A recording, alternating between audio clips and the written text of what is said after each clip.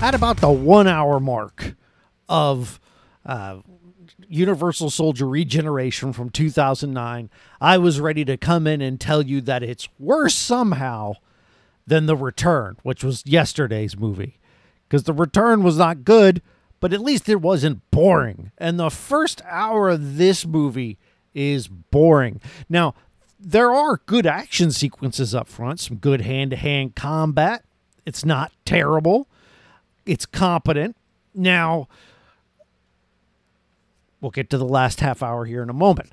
This is directed by John Hames. Now, if you've listened at all to any of the 30 Days of Van Damme, be it on the Movie Draft House or here on this feed, Hames sounds like a familiar name because he's directed Time Cop. He directed Hames, not John Hames, but Peter Hames? Yeah, I think so. Directed Time Cop, directed Enemies Closer, and Sudden Death. And John Hames is Peter Hames' son. And he directed this. Now, this stars Dolph Lundgren as well as Van Damme. And Dolph Lundgren and Van Damme both reprised their roles from the original Universal Soldier movie. Luke Devereaux for Van Damme. And then Andrew Scott for Dolph Lundgren. Okay. Now, among those two...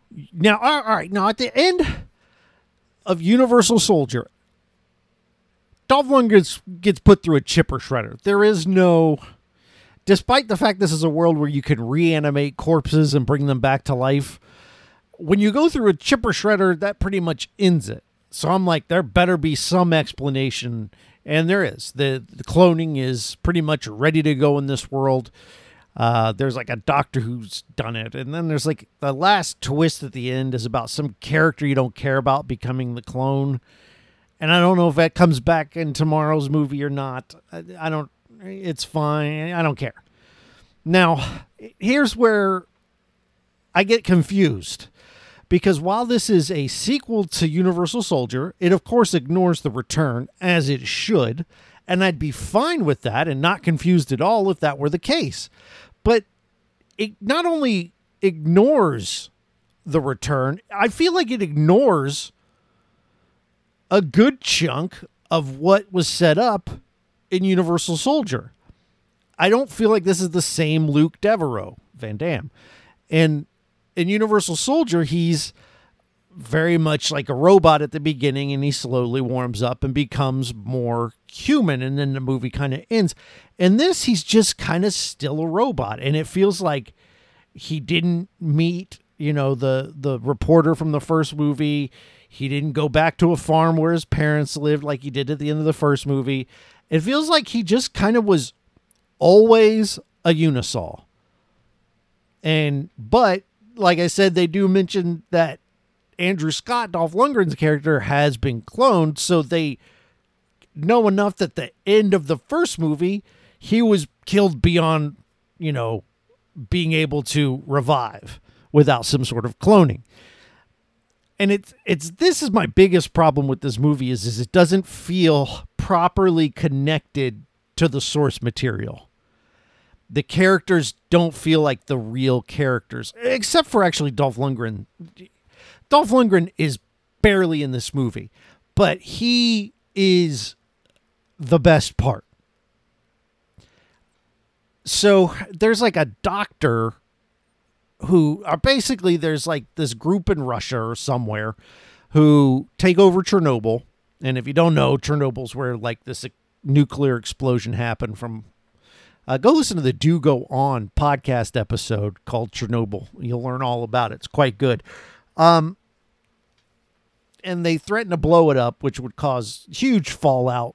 And basically, they've kidnapped the prime minister's kid. They've got Chernobyl locked down. They're going to blow it up. And they've also got a next generation Unisol soldier on their team, which they call an NGU. And this NGO was created and ran by some geeky scientist who's way too big for his britches. One of the other bright spots of this movie is the actual leader of this sort of terrorist group. I don't know. I guess that applies. That when he gets what he wants, he sort of shuts everything down and is pleased with how everything went. But the real main bad guy, this nerdy scientist, is like, no, he wants to build an army and rule the world with these NGUs. Well, he gets killed because what happens is he has cloned Andrew Scott, Dolph Lundgren, and because of some programming thing, like the original NGU can't kill the leaders of this group, but this new one, it can. Anyway, of course, it goes horribly awry. Dolph Lundgren kills the leader of that group, kills the geeky scientist. He's basically on his own again, like right away. Now, I like what they did with him because he's not immediately back in Vietnam. He very much is like, so they ask these Unisols questions to make sure that they are under control. You know, do you think a lot about life and its meaning? And they're supposed to say no. And Dolph Lundgren goes, yes, you know. And they're like, no. And then they give him some medicine, and then he says the right thing. Well, he starts asking these questions to the other, like the geeky scientist guy, as he squashes his head like a pumpkin. It's pretty great. So this is where, once Dolph Lundgren wakes up and starts going rogue, we now have a movie.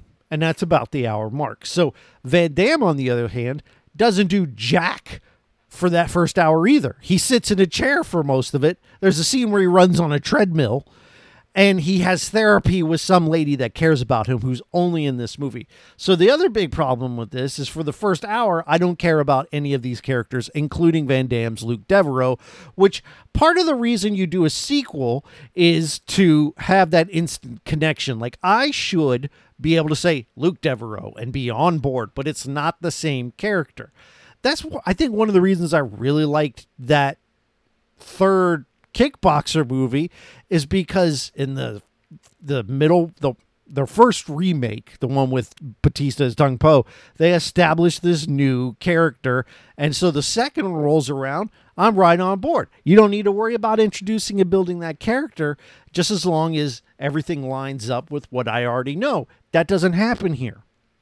And it never really does for Luke Devereaux, but it certainly does for Andrew Scott. So these two children have been kidnapped, and we finally get, at about the minute 10 or hour 10 mark, Van Damme face to face with Dolph Lundgren. And they don't actually say, and I like this, they don't actually say out loud their connection, but it's really good, mostly because Lundgren is awesome. He's like, I have a question. And he starts asking these questions that he's been asked. But then he's like, I have another question for you. I just can't remember it. And he's so good at this. And then he looks at the two kids, and you're reminded, those of you that are like me and love Universal Soldier, of the two people in Vietnam that get killed by Andrew Scott. He's like, I'm going to do something. And then he walks towards these two children, which they're like teenagers. And that's when you get this awesome fight between Van Damme and Lundgren. And I'm like, this is it, finally. Like, the first hour of the movie, no joke, was worse than The Return. And The Return is bad, but The Return is not boring. The first hour of this isn't bad, but it's boring, which is worse, in my opinion. There are good action sequences littered throughout, but it doesn't get until about this hour 10 mark where I'm like, oh, hey, Universal Soldier. Finally. Like, The Return doesn't feel like a Universal Soldier movie at all, anyway. But at least in the final third of this movie, it is Universal Soldier, mostly because it's Luke Devereaux versus Andrew Scott.